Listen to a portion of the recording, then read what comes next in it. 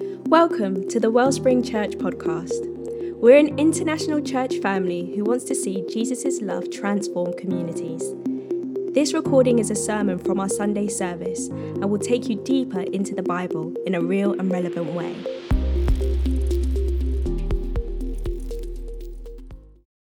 Anyway, it's about time that we introduced our guest speaker, Dr. Reverend John Andrews. Come on, give it up for him. Give him a hand. And I don't want to take any more time, so we love you, John. He's a friend of ours. So let's just pray for us and him. Heavenly Father, may we be good soil for the word that you want to plant today, that you want to share with us today. And we pray, Father, for John, that you would bless him as he blesses us. And Lord God, that he would speak the word freely and powerfully under your anointing. In Jesus' name, amen. Thank you so much. Bless you. Good morning. Yes, it's still morning. Come on, it's still morning. So good to see you. I know there are people online. There are people in the overflow.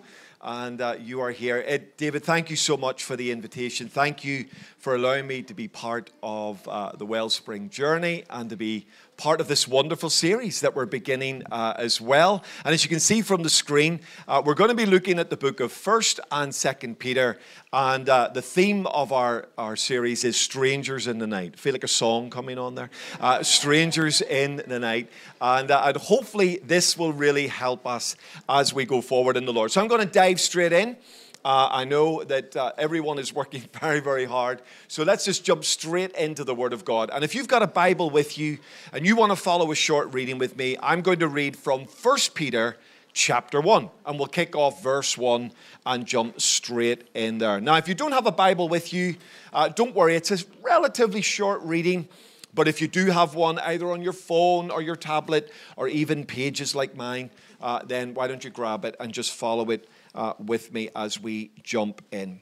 So I'm going to read from 1 Peter chapter 1 and verse 1, and it says these amazing words.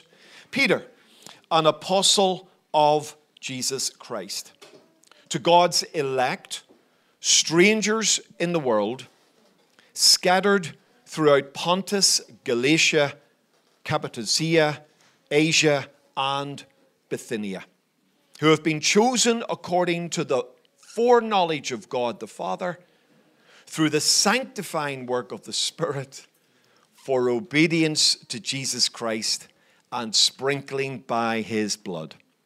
Grace and peace be yours in abundance. Wow, what an introduction. He doesn't just say hello and jump in. That's a seriously dense introduction, and there is so much in just those first couple of verses which are sort of setting up the idea of where we want to go and where Peter wants to take us. So although Peter writes way back in the first century to a particular group of followers of Jesus, these ideas travel to us in the 21st century. And Peter is writing to a group of Christians who are scattered across different parts of the Roman Empire. And he helps us with that. I don't know if we've got our images up or not. Have we got you okay?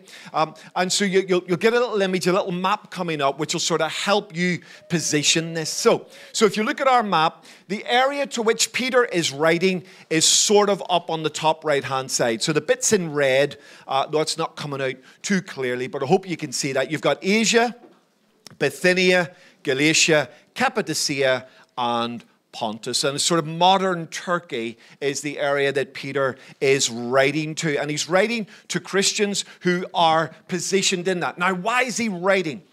Understanding why he's writing will really, really help us to read the book. And the church, the followers of Jesus, are coming under more and more persecution from all sorts of backgrounds and all sorts of people. And they're coming under pressure. And Peter is really writing to them to help them in the pressure. He's trying to encourage them to hold on to what they have in Christ Jesus. So in the midst of the persecution, he wants to write to them to remind them of three big ideas. And you'll find these as you read through the text. He wants to remind them, first of all, of who they are in Christ. So when you're coming under pressure, when you're getting persecuted, when you're getting a bit of a hammering in society, it's really important we remember who we are.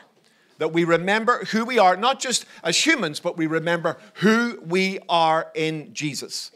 And that's a big idea that's not just in Peter, that runs, of course, through the whole biblical narrative. And then he wants to remind them of this. This is a hard one. This is where it gets a bit more tricky. He wants to say to them, yes, you are suffering. He doesn't ignore that.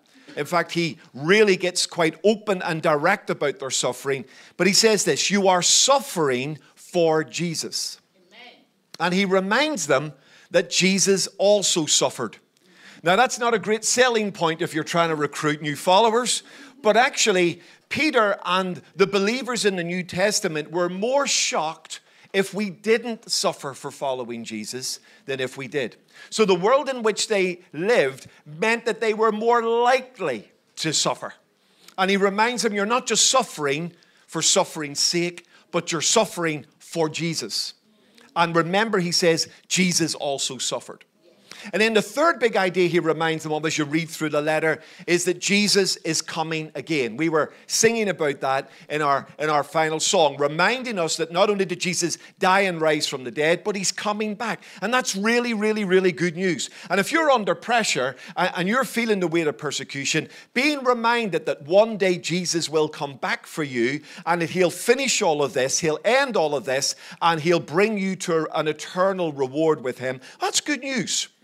Now, it doesn't necessarily take away the pain of suffering, but it allows us to get a sort of a bigger perspective of the suffering as we suffer. So, he wants to remind them who they are. He wants to remind them that they're suffering for Jesus as Jesus suffered. And he wants to remind them that the Jesus they're suffering for is going to turn up one day and rescue them. So, when you read the letter of 1 Peter, that's sort of what you're getting. The difference between 1 Peter and 2 Peter is just subtle, but it's there. And in 2 Peter, Peter turns his attention away from external persecution that's coming to the church from the outside, and he turns it to sort of internal issues. And he's really worried about two big ideas as you read 2 Peter. He's worried about corrupt leaders. It's really upset about that certain people are not leading the church well, and Peter wants to highlight that. And he's also really worried about dodgy theology.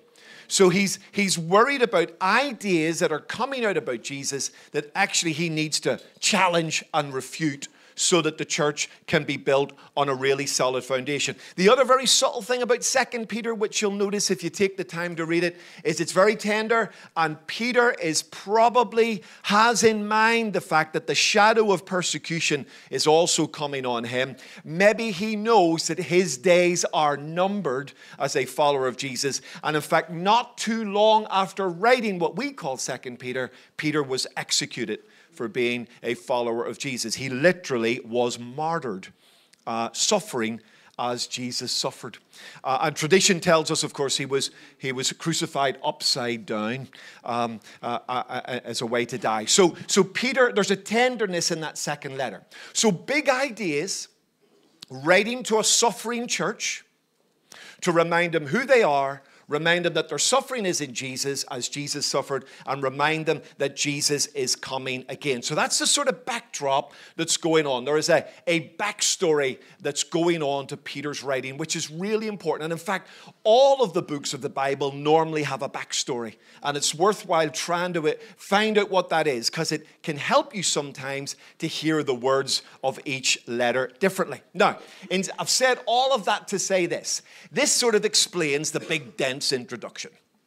All right? Peter doesn't start with a bit of small talk and just lead us in gently. He's like into overdrive right from the beginning. And I don't know if you noticed, he not only gives us three big ideas, which we're going to lean into now, but he almost affirms those ideas by bringing the Trinity to bear on the introduction. He talks about the Father, he talks about the Son, and he talks about the Holy Spirit. And then he says, grace and peace to you in abundance. All right? So he really starts strong and heavy, because what he's about to talk about is tough and difficult. He knows that Christians are suffering. He knows that it's not easy. He knows that many of them are being discriminated against and even losing their lives for being a follower of Jesus. So he wants to start right at the beginning with dynamic, powerful ideas that if they grab those ideas by faith, they will become bedrock, solid, foundational anchors in their lives that will hold them in the midst of this. And what does he say? Look at his introduction again. It'll come up on the screen for you. He says, to God's elect, strangers in the world. Now, I know some of us are strange, but strangers in the world and scattered throughout Pontus. Okay? So he talks about God's elect. We are God's elect or chosen. We are strangers in the world. And we are scattered throughout. And then he names the area, Asia Minor, where we are scattered. Now, if you've got the English Standard Version Bible, they translate that even sort of more strongly, almost aggressively. The NIV is beautifully poetic in the way it puts that. The ASV puts it like this: to those who are elect exiles. So they take the idea of stranger and use the exile language, which is very, very controversial, but very powerful because it has a big Bible echo in the rest of the scripture. To the elect exiles, he says, of the dispersion in Pontus, etc., etc. And Peter is trying to get us to a big idea. And this big idea is something that every single follower of Jesus has got to get to grips with. We've got to manage this big idea. And the big idea is this: we are in the world, but we are not of the world. Okay? We are in the world, but we're not of the world. Now, this is a sort of a paradox of faith. It's a tension of faith. In fact, when you read the Bible, you'll come across lots of ideas that sort of sit apart. They're almost not opposite ideas, but they're pulling in different directions. And by faith, we've got to sort of hold them in the middle. There's a lot of that going on in the Bible. In fact, learning to read with the tension or paradox of the Bible will really help you, because there's some ideas that seem to sit here, and then there are some ideas that seem to sit here, but somehow we're being asked to pull them together. And this is one of those moments. It's a moment where Peter is saying, you are, at one level, citizens of the Roman Empire. You live under the Roman Empire. You live in a particular place, Cappadocia or Bithynia or Galatia. You're living in a particular place at a particular time. But at the same time, you are also citizens of the kingdom of God, right? So you're holding the idea that at one level, I'm here right now, but at another level, I have an alignment and a citizenship and a position somewhere else. So I'm a citizen of the United Kingdom. I was born in Northern Ireland, in Belfast, and in that sense, that's been part of my journey. But when I became a Christian, I became a citizen of the kingdom of God. And in biblical terms, citizen of the kingdom trumps citizen of the United Kingdom. But here's the tension. I'm not allowed to ignore my citizenship of the United Kingdom because I'm a citizen of the kingdom. I've got to bring my life as a citizen of the kingdom of God into my life as a citizen of the United Kingdom. Now, the tension is that ultimately I'm looking towards Jesus and his kingdom, but I'm also here right now in this kingdom. And I've got to live both ideas together. And if we think it's tough here, living in the United Kingdom with all the pressures that we're under, think of what it was like for the first century Christians, living under a totalitarian state. But by the time Peter writes, the Roman Empire stretches from Israel and just slightly more eastern border, all the way across North Africa and the Mediterranean, all the way up to the northern border of England. The Romans didn't invade Scotland. They sort of left the Scots to it. They sort of took one look at Scotland and thought, nah, I'll leave them there, it'll be fine. And so the Romans stopped. But this is a massive empire. It's ruled by a totalitarian idea that Rome was a great place to live as long as you agreed with Rome. And anyone who disagreed was crushed mercilessly. So actually, it was civilized in some areas and totally uncivilized in many other areas. And the church is birthed in that Roman Empire. The church grows in that Roman Empire, and the church expands in that Roman Empire. And these Christians are being asked to be good citizens of Rome, while also being citizens of the kingdom of God. And that's truly difficult, both to manage the tension between the two kingdoms, but also not to go to extremes. Because if I ignore the kingdom of God, then I end up living for the here and now. If I ignore the here and now, I end up head in the clouds, and I'm of no use to anybody. And here's what I've discovered. When we're in moments of prosperity, we love the here and now. Oh, this is wonderful. It's great being here. Let's not leave. It's marvelous. And when we're under pressure, we're really glad of the idea that there is something else coming. And actually, life as a follower of Jesus is a constant negotiation of the two ideas. We are holding these ideas together. It's not simple. It doesn't sit neatly in a box. You've sort of got to manage these ideas constantly. That actually we mustn't get so consumed in the here and now that we forget then. We mustn't be so consumed in what is coming that we forget the here and now. And we've got to manage that and walk with that. Even if the here and now is good, it's bad, or it's ugly. We've got to manage that idea. And that's exactly what Peter is writing to these beautiful Christians about. You're in the world, but you're not of it. But even though you're not of it, you've still got to live in it. And you've got to find a way to represent Jesus within that context. Does that make sense? So when you're reading 1 Peter, think of the backdrop, Roman Empire. When you're reading 1 Peter, think that persecution is on the go now, and the Christian church, as we understand it, is being more consistently persecuted by different groups. And that actually Peter is speaking into that. And he's speaking into a community that needs to be encouraged. So how does he encourage them? Well, he encourages them in terms of the introduction by three big ideas. And sometimes what the writers do of the Bible, they introduce some stuff at the beginning, which isn't just interesting, it's sort of a way to read the book you're about to read.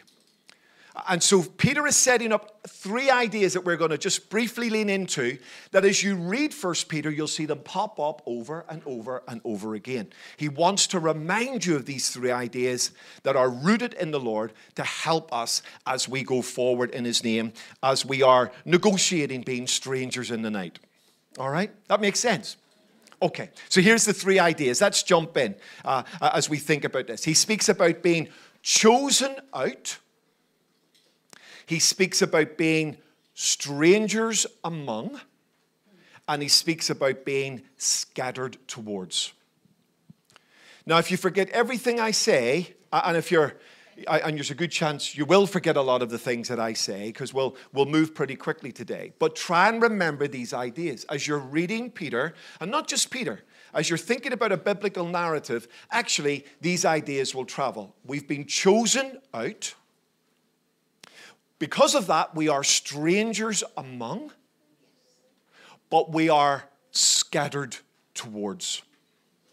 Now, if you can hook those ideas, they become a sort of a frame, which then as you read 1 Peter and 2 Peter, you can hook some stuff on. You can literally hang stuff on the frame of these three ideas. And I find this really helpful. I've sort of trained myself over the years to try and understand the big ideas of the author of a particular book, so that as I understand both the backstory of the book and the intention of the author, I am then connecting to the threaded ideas in whatever they are writing. And if you do that, that will really help you. So let's jump in really quickly and give a bit of an overview of the three ideas. First of all, chosen out.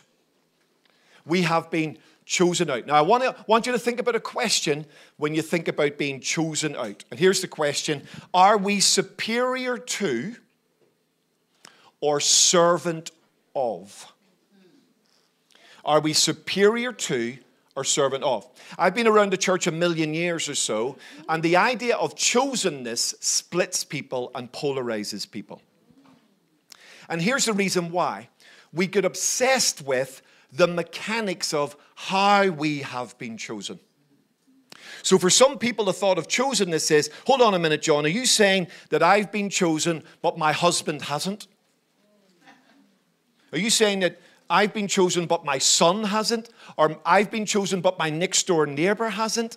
That somehow God chooses one to go to heaven and one to go to hell. Now that's the sort of head-hurting conversation we tend to have when we think of words like chosen or elect. Now, in a few moments, I just cannot answer all of those questions. Theologians have been wrestling for this for thousands of years. So I'm not going to fix that quickly. But what has helped me is I don't really think of chosenness on an individual level. I tend to think of chosenness on a community level. Now, this helps me. The New Testament, almost every time it refers to being chosen, the language is plural.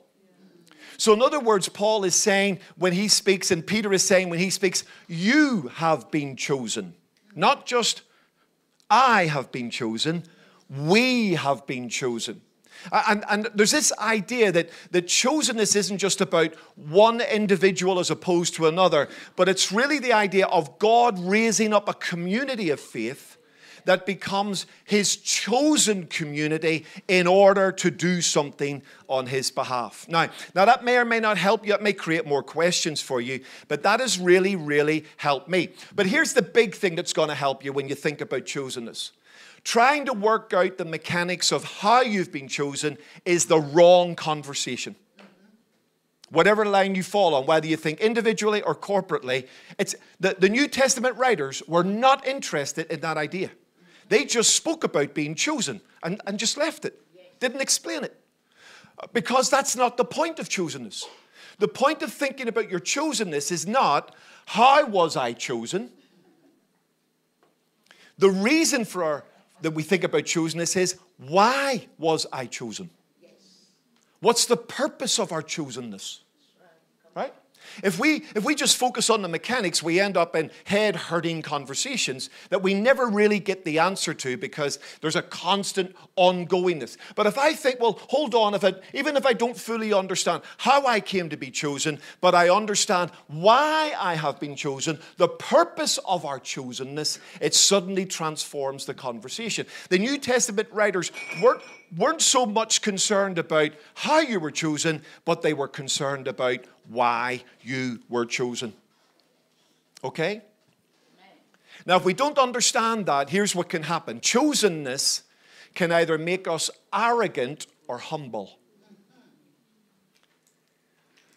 So the arrogance of chosenness is this sense of, I'm special, I'm better, God has picked me. Look what God has done for me. Now, I know that may not be the experience of people in this room, but I have encountered that mentality in the church over the years, where people have seen their chosenness almost as a superiority to others, instead of understanding the humility of that chosenness. When we were breaking bread in both services, I was overwhelmed with a sense emotionally of I don't deserve any of this. I do not deserve this bread, and I do not deserve this cup, and I do not deserve to have all the things that Jesus has given me by his grace and by his mercy. So when I think of my chosenness, however I understand it, it doesn't make me arrogant, it makes me humble. And I go, my goodness, what did I do to deserve being part of this wonderful community of faith called the church? And actually, if we grasp that, it keeps us away from arrogance and superiority, and it leads us into humility. Jesus tells a story, and remember, it's a parable, so Jesus is the one rocking this story. He's the one making up the words in this story. And he tells a story about a Pharisee. And a Pharisee, like a very religious person, the word Pharisee literally means separated one. And Jesus tells this parable, and the parable begins. The Pharisee stood by himself. So he's in the temple praying, but he stands by himself. And listen to the words of the Pharisee. God, I thank you that I am not like other people. Thanks for that. Robbers, evildoers, adulterers, or even like this tax collector. Now look what's happening there. Someone who believes they are chosen is interpreting their chosenness as superiority. Whereas Jesus wants us to interpret our chosenness as an opportunity to serve our world. We haven't been chosen so that we can stand apart from the world and say, oh, thank God I'm not like them. But we have been chosen so that we can serve the world that we have been called out of. Come on now. It's not stand apart and I'm better than them. No. If we've been called out, whatever that means, whatever way you understand that, it's so that we can serve the world that we have been called out of. Listen to what Peter says. Listen to these words. Peter says this, but you are a chosen people, a royal priesthood, a holy nation. You are God's special possession. Now, let me just pause there for just a moment. Anyone listening to Peter's words who was from a Jewish background would have light bulbs flashing everywhere. Because Peter is borrowing almost a direct quotation from the Torah, from the book of Exodus. And in Exodus chapter 19, God has rescued his people from slavery. They're now standing at the foot of Mount Sinai, and God declares them to be his special possession. Literal language, his special possession. And he declares them to be his kingdom of priests. What that means is, carry me to the world. Everyone, every man, woman, boy, and girl was to be a priest to carry God to the world. It's not the ceremonial priest. It's the priest of mission in Exodus 19. And then he says, and I want you to be my holy nation. Okay? So the idea is there. Now, watch this. God says you're my special possession. But he doesn't stop there. It's not a full stop. It's a comma. You're my special possession to be what? To be a kingdom of priests. What's that idea? To export me to the world. And to be a holy nation. What does that mean? To example me to the world. So he didn't choose this group of people so that they could stand apart from the world and go, oh wow, aren't we special? Isn't this cool? Isn't this marvelous? Poor old world. But he chose that community so that in understanding how chosen they are, what would they do? They would go back to their world and take the God who chose them back to that world so that that world could experience him. At least that was the plan. Are you with me? And Peter picks this up because Peter doesn't stop.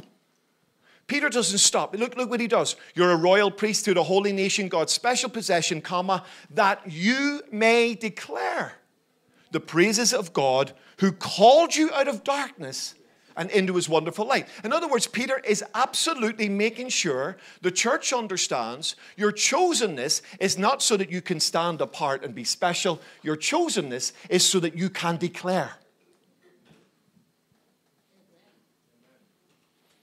You're a hard crowd to impress.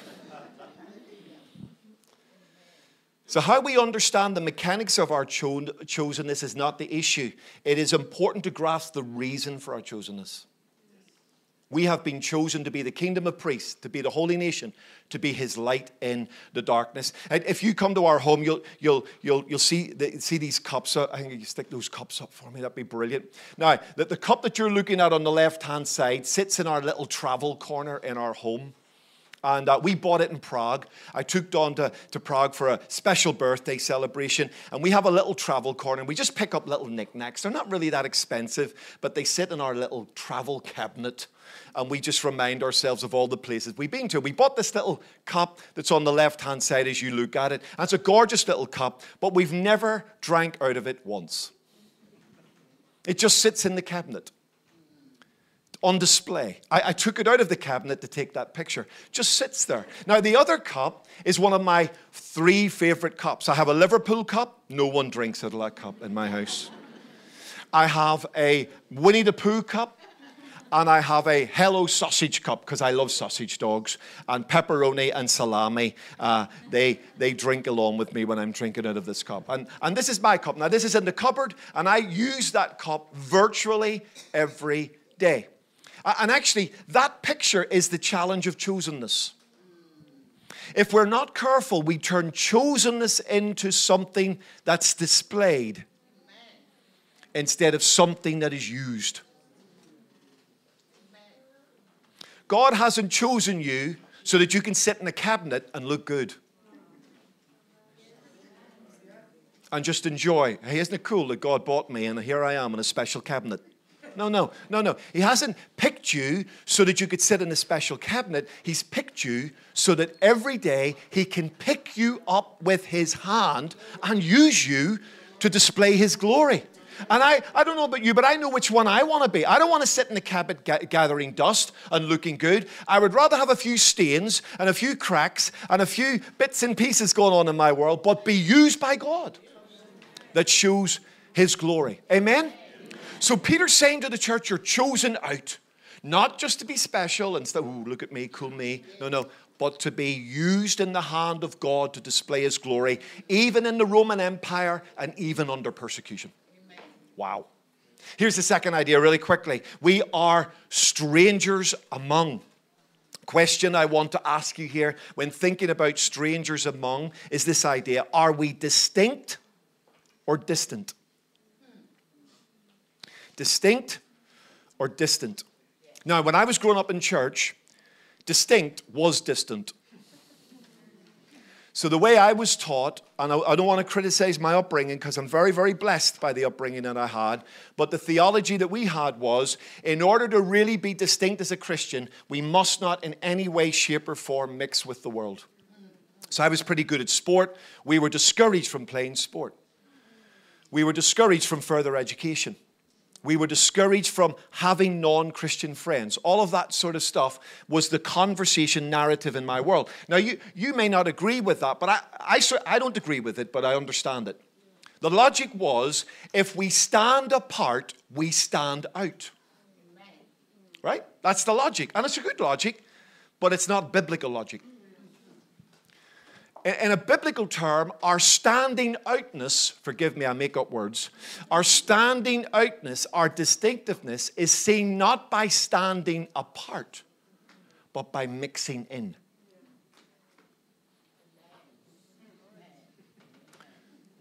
Maybe an amen? What do you reckon? Come on now. Okay, come on. Now look at Peter's language again. 1 Peter chapter 1. Peter says this, as obedient children, do not conform to the evil desires you had when you lived in ignorance. Look at this now, watch this. But just as he who called you is holy, so be holy in all you do. For it is written, listen, you might hear an echo, be holy because I am holy. Now look at this. Peter he's borrowed from Exodus when he thinks about chosen out. Now he's borrowing from Leviticus. I'm in Leviticus at the moment in my everyday devotions. What a book. Come on. Exciting book. Come on now. I've just got past the clean and the unclean section. Oh, marvelous. Okay, but here's one of the big ideas. You will hear 3 distinctive moments in the book of Leviticus. It says this, be holy because I am holy. So here's the thing. In Leviticus, God is asking Israel to do some interesting stuff that 21st century people wouldn't necessarily get or understand.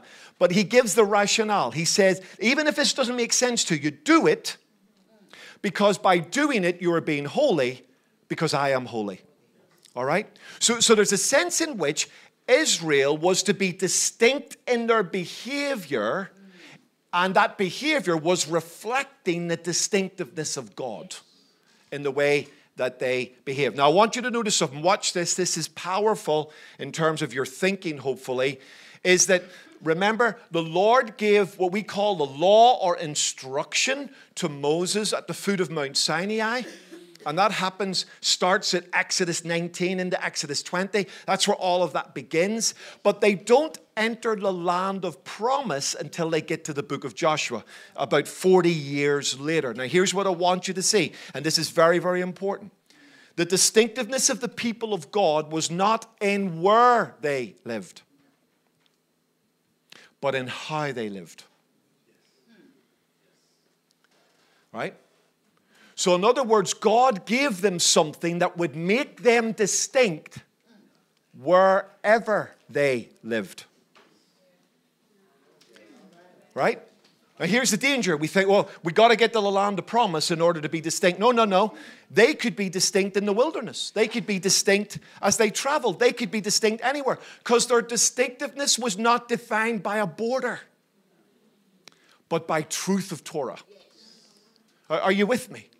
Now, this is a massive idea because when we get to the Church of Jesus Christ, we're going to be a globally scattered community. We're going to be a community that is infiltrating the whole world. And if we get stuck on a place,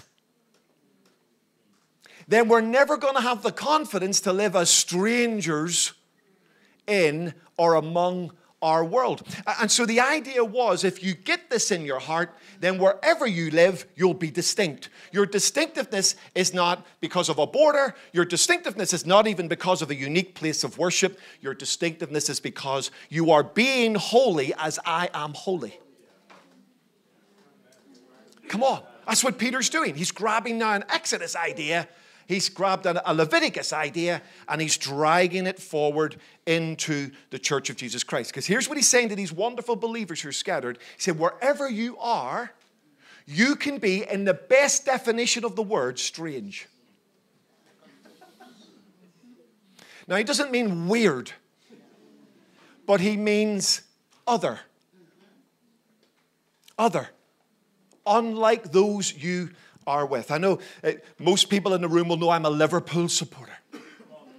I had to drop it in at least once. Come on. You have to give me a break. It's Jesus, my wife, my children. No, Liverpool, my children. Anyway, it's one of my big passions. It's in there somewhere. And I got to go and watch Liverpool a couple of years ago, and they were playing a team called Napoli from Italy. And Napoli playing blue and Liverpool playing red. So at Liverpool's ground, I was in the bit behind the goal, the cop, the big sort of, that's where the heavy supporters are. And I managed to get a ticket in there. Everybody's going for it. It was amazing. All these beautiful seats and nobody sits down. All standing up the whole game. And then you've got two sides of the ground are all Liverpool. And then the bit behind the goal is Napoli. All the Napoli supporters are supposed to be behind the goal. And there were 6,000 of them. And the noise they were making was fantastic. And Napoli had the audacity to score first. We're now 1-0 down. When they scored, the whole of that blue behind the goal went bonkers. They were going, flags in the air, scarves, they were jumping up and down. The singing was magnificent. They were fantastic that night. Absolutely amazing. But I expected that. That's where all the Napoli supporters are. But as Napoli scored, something amazing happened. Some of the Liverpool supporters had sold their tickets to Napoli supporters. So in the red bit there, no Napoli supporters were in the cop. That just wouldn't happen, right? So they're not there. But in that side of the ground, all the red in that side of the ground, little specks of blue appeared. And I went, may God have mercy on their soul. Lord, protect them from all harm. Keep them from being dismembered and thrown onto the pitch, right? Because you think, my goodness, there. But it was amazing. The blue behind the goal sort of stood out because that was blue. But what really stood out that day was the blue and the red. And the guys in the red bits were like jumping up and down with their scarves and pushing them around. It was just amazing. And these little specks of blue were distinct because they were in the red. Come on now. Now, when we're all together, are we distinct? Yes, we are. Of course we are. We should be. People should come into this community and feel that we are distinct in so many ways. But our dynamic distinctiveness is not by gathering together and separating from the world. Our dynamic distinctiveness is when we infiltrate the world. When we wave the blue in the red. Now let me flick that round. When we wave the red and the blue. Come on. Are you with me? And that's what Peter's saying. You're strangers, not in a weird sense. You're strangers in that you're sort of Napoli supporters in the Liverpool end. But if you understand who you are in Christ, that you're suffering for Jesus, that Jesus is coming again and that Jesus is with you, you're able to wave your blue scarf and understand that you're making a dynamic impact in the red world. Are you with me? All right, here's the last idea and I'm done. You still there? Still okay? Brilliant. Last one, scattered towards. Here's the question I want you to think about. Is that a threat or an opportunity? Threat or opportunity? Now, here's the interesting thing. When Peter writes to the church, he writes to those in Pontus, Galatia, Cappadocia, Asia, and Bithynia. A bit of a mouthful, all of that, right? But actually, that's really, really important because, again, Peter's doing some really clever, cool stuff here. Everything he's writing is linking to something else. So if you read those words and you've ever read the book of Acts in the New Testament, you may have heard an echo.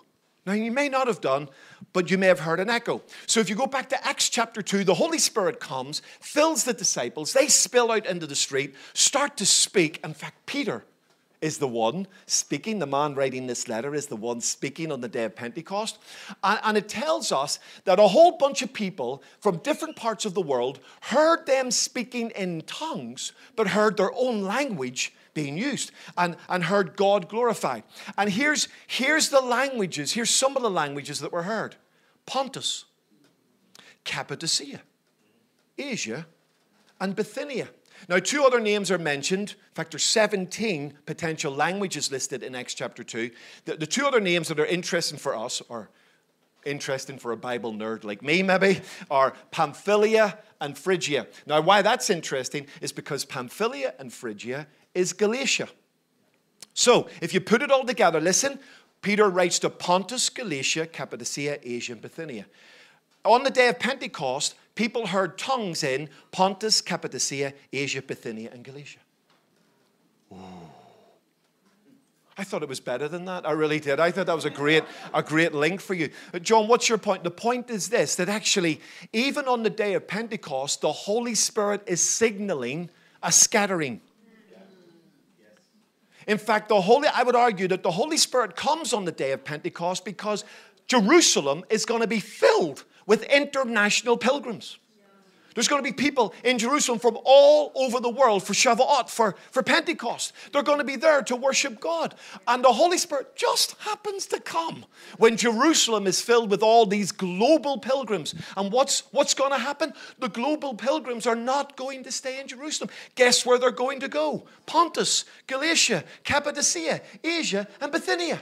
They're going to go back to their world, scattered by the Holy Spirit, scattered positively. Now, persecution sometimes scatters people in a negative way, but these are scattered by the power of God.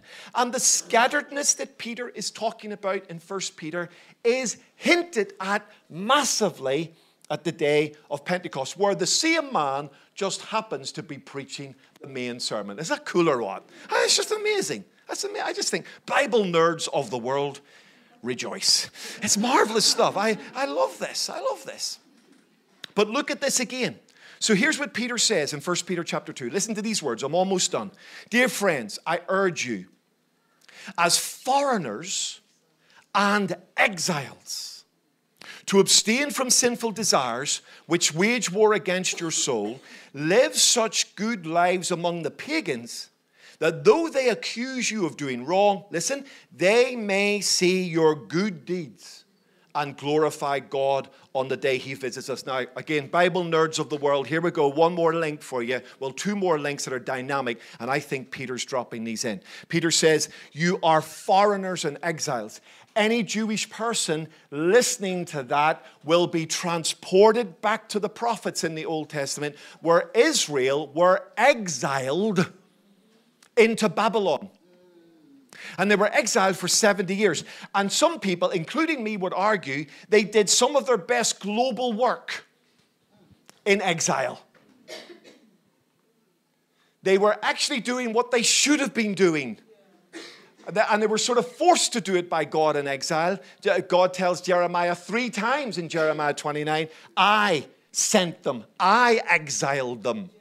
Right? Why? Because God never wanted Israel to stay behind a border. He wanted Israel to go to Babylon. He wanted Israel to go to Persia. He wanted Israel to go to the kingdoms of the world, not because they were exiled by force, but because they understood the heart of God, that God always wanted a global scattering of his idea and of his people to the world. Are you with me? So when Peter uses exile language or foreigner language, oh my goodness, we're back to Babylon. And here's a cool little thought. Where's Peter writing from? Where does he write this letter from? You go to the end of 1 Peter, his letter. He tells us he's writing from Babylon. How cool is that? That's amazing. Come on, people. Where was Babylon? Babylon was Rome. See, he wasn't literally in Babylon. He was using Babylon as an exile idea. The heart of Rome, this massive empire that stretched across the Mediterranean and North Africa world all the way to the border of Scotland. And he's saying, God wants to scatter you to the whole of the empire. He wants to scatter you so that the kingdom of God will come to every nation that is enslaved under the empire. You have been sent as an exile. Wow.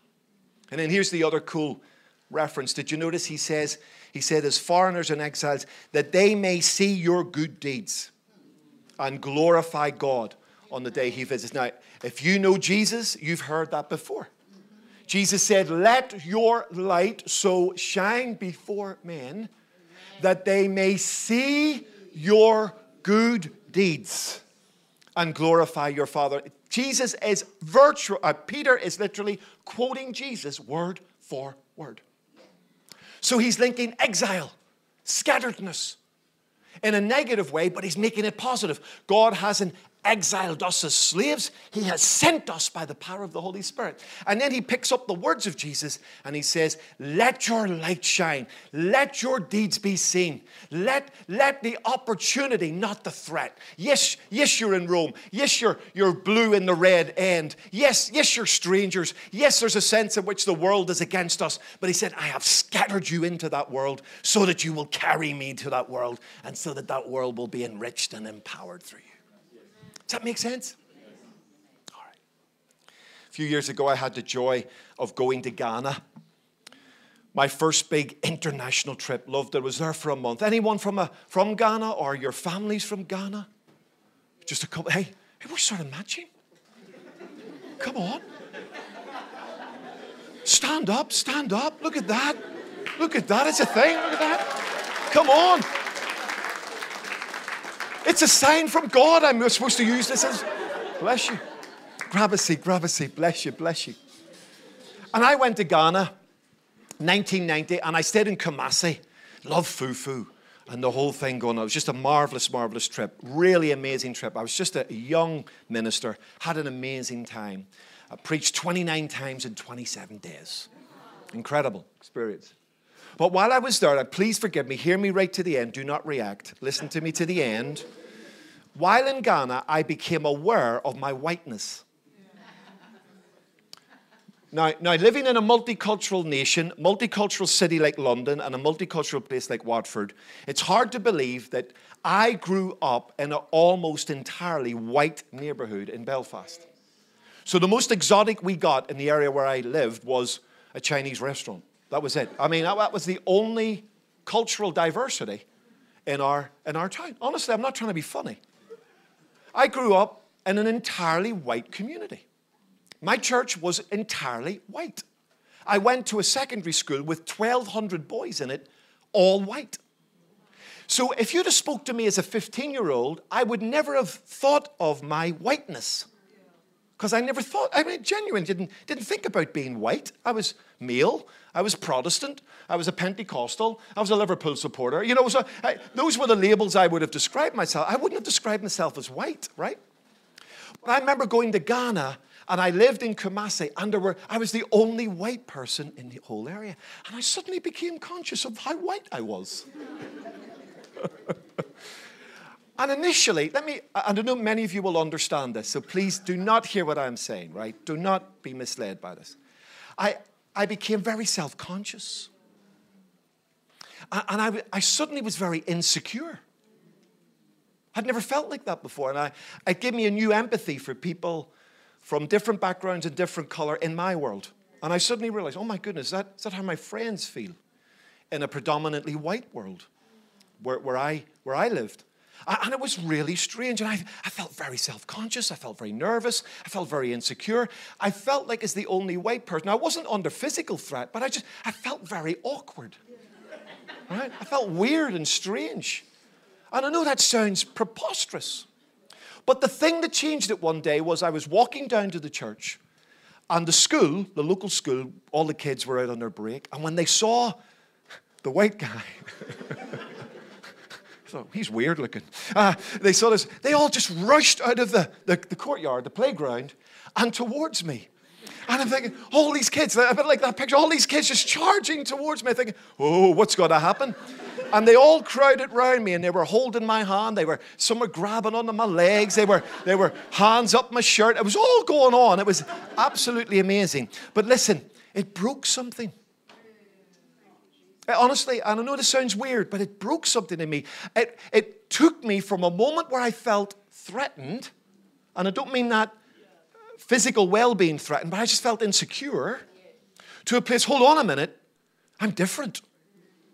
My difference can perhaps not be a threat, but could be an opportunity. And the second thing that I realized, I picked up a ball, started kicking a ball. Whoa, I was now the hero. It was like amazing. Kids wanted to play with me. And suddenly I moved from feeling threatened because of my difference to saying, hold on, this is an opportunity. An opportunity to serve, an opportunity to give, an opportunity to connect, an opportunity to learn, an opportunity to grow, an opportunity to be generous with who we are. And I know it's a dodgy example. I was nervous about giving that example today, but that's sort of like us as followers of Jesus. You can look at your difference as a threat.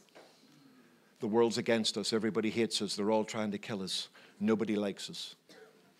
Now, if we live like that, then here's what we're going to do. We're going to withdraw. We're going to pull in. We're going to hide.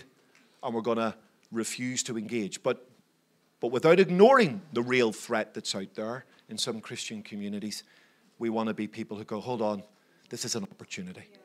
Our difference at work, our difference in the street, our difference in my postcode, my difference in my village, my difference in my apartment block, my difference in my world actually gives me opportunity. And that's what Peter's saying to the church. A church under threat. The man writing this will eventually be executed brutally as a follower of Jesus. But before he dies, he reminds them, you're chosen out. You're strangers among, but you're scattered towards. And he's saying to the church, don't be afraid. Don't be afraid. He reminds them of who they are. He reminds them that just as they are suffering for their faith, Jesus suffered for them. And he reminds them, listen, even in your short-term suffering, and I know we're not minimizing suffering, but it's relatively short-term in the light of eternity. Peter reminds us that one day, Jesus will return. And one day he'll make sense of all of this, the stuff that we cannot make sense of. And if we will hold our nerve and hold our faith, then we will be carriers of his glory in our world. Now, my world, your world looks very different from theirs. But the ideas that connect us have not changed. You have been chosen out. Because of that chosenness, you're strange. But your strangeness is not to make us weird. It's so that being scattered, we can carry Christ to our world, whatever that world looks like. Amen? Will you stand with me? You've been very kind in listening to me. I hope it's made sense. We're going to sing a beautiful song together as we finish our day in this wonderful community. People downstairs in the overflow, people online, people in this room. If you're in Jesus, if you're in Christ, you have been chosen out. Don't worry about how that happened. Don't get sidetracked by a cul-de-sac conversation. Lean in to the glorious truth of why we've been chosen. Because of that chosenness, we are strangers among. We don't even need to try and be strange. just by virtue of the fact that you now have a citizen of the kingdom of God passport, you're a stranger. You're here, but you don't belong here. And we, as the community of faith, are to be scattered among. Scattered towards those we work with, scattered towards those we live with, scattered to the everyday, scattered to the ordinary, scattered to the routine, scattered to men and women who, if they don't see the blue amongst the red, they may never know that there is an alternative that awaits them. That they too, as we have been chosen, they too can enter into chosenness. So Lord, I pray for my brothers and sisters in this room, in the overflow online. Thank you for choosing us. However we understand that, thank you. We didn't deserve any of it. We still don't deserve it. But you have chosen us. Thank you, Lord Jesus, that chosenness is not to sit in a display cabinet, but is to be an instrument in your hand. And Lord, I pray for my brothers and sisters, I pray for myself, that as we live as strangers among the world, that Lord, we will carry your light, we will carry your love, we will carry your mercy, your goodness, your faithfulness, and your loving kindness. And that Lord, in carrying you to our world, though our world is full of threat, though our world is full of trouble, though our world is full of difficulty, Lord, we choose to see the opportunity rather than the threat. Lord, may you work in us, may you work through us for your honor and for your glory. And Lord, I pray for my brothers and sisters that your light will shine in us, your light will shine through us, and that men and women, boys and girls will see our good deeds. They will glorify our Father in heaven. And like us, they will enter into freedom and chosenness in Christ Jesus. Amen. Thank you for listening. We hope you've been blessed and encouraged by what you've heard. If you'd like to know more about Jesus, Wellspring Church, or how you can grow with others in faith, connect with us by clicking the link in the episode description or by joining us on Sundays at 9 a.m. and 11 a.m. in person and online.